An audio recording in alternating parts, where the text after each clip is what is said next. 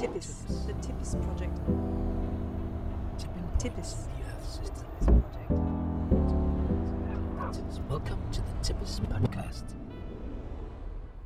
Peter Ditlevsen, you're head of the TIPIS project, a European science project funded by the EU Horizon 2020. And the goal is to try to pinpoint when we should expect to hit tipping points in the climate system, as levels of carbon dioxide go up and change mean temperatures and biological systems. Now, as the leader of the project, I'm sure that you find it very important. But what are your arguments for that? Why do you think it is important to quantify tipping points? That is, find the thresholds where the climate might abruptly change into another state. Why is it important? This is, of course, important from a societal point of view, that climate change is something that will eventually influence everybody on the planet differently in different places. In places near the equator, we might see droughts that will force people to migrate.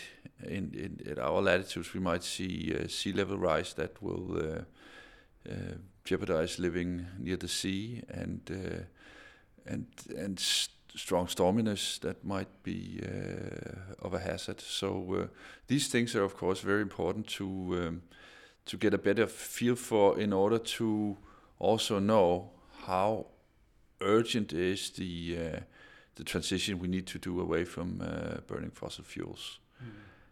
The IPCC has, in its last report, pointed out that tipping points is the least well-constrained part of the climate system that we understand.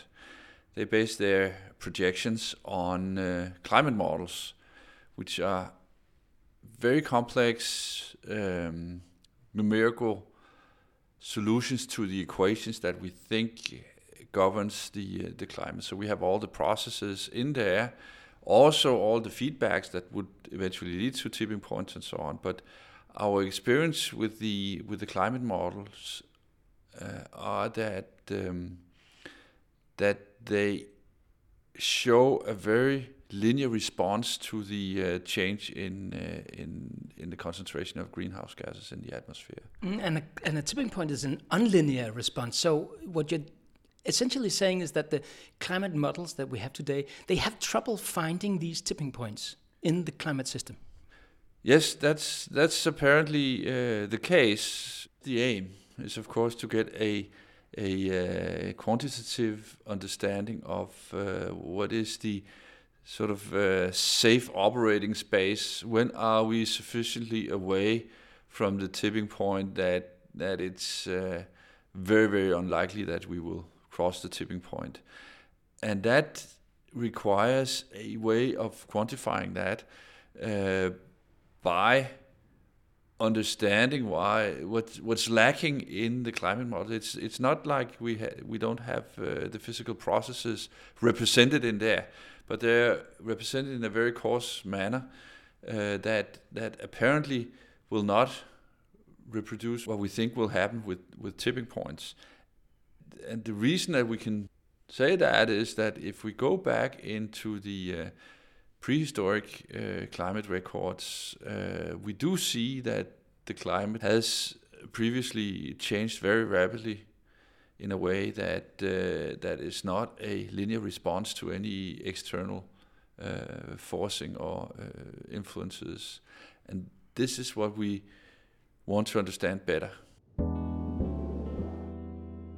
The Earth system has subsystems where tipping points are known. The ice sheets of Antarctica and Greenland are good examples of that. Ice in this case is a mountain, and the Greenland inland ice is about 2 kilometers into the atmosphere, and in the height of 2 kilometers the temperature is about 20 degrees lower. So it can uphold itself by being cold on the top. So there's a mass balance between the snow that falls on top of the ice sheet, which will not melt because it's freezing there, and the icebergs that breaks off at the margin, and the melt that runs off from lower parts. And this mass balance keeps this ice sheet as a steady state. But if the climate warms up, then the melting will be larger, and eventually the top of the ice sheet will go to a lower elevation, and at a lower elevation it's warmer. So this is a positive feedback. It will melt more and be even lower, and at some point, at the tipping point, even if we return to the cold situation before, the ice sheet can collapse and disappear totally. So the southern tip of Greenland is in the same latitude as Oslo or places in Canada where there is no ice sheet today. There were ice sheets there during glacial times. So the interglacial change between having an ice-covered North America and Eurasia, and what we have today in Greenland, is sort of an on-off thing, which is governed by a slow change in the incoming solar radiation due to the change in Earth configuration in its rotation around the sun. But the response is much faster and stronger than we would have thought just by the weak changes of the orbital parameters. So the Milankovitch theory, which this is called, of why ice ages are there, might be related to tipping points in upholding and not upholding the big glaciers. Mm-hmm. So what you're essentially going to try and do is improve the models here so that you can better foresee how much melting can we accept at of the ice sheets of Greenland, for example, before this is going to lead to that we lose the whole thing, maybe through millennia, but essentially we'll lose the whole thing, whatever happens, and then maybe change you might say, the rules of the weather system in the North Atlantic, which might again have positive or negative feedbacks to the climate system. These are the kind of things that you're looking at and you will try to quantify. Yeah, and we do not even know if we can quantify these. I mean, there's so many processes and there are so many elements that could react non-linearly, have tipping points. Say the change in the Arctic sea ice might influence the melting of the permafrost, which would then release greenhouse gases, methane, and so on, which would lead to even a further greenhouse warming, which might change the ocean circulation and which might change the hydrological cycle, which might change the tropical forests that could collapse to another state, and so on and so forth.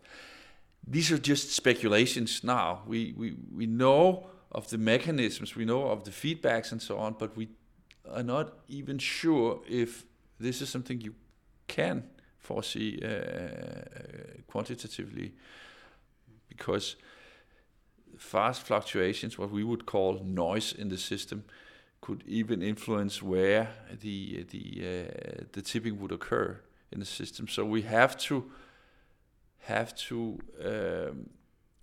estimate in terms of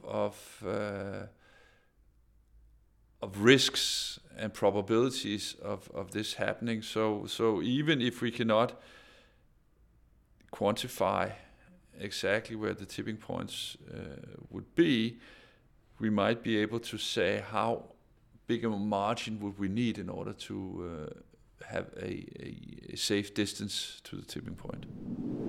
TIPIS. The TIPIS project has received funding from the European Union's Horizon 2020 Research and Innovation Programme under grant agreement number 820970.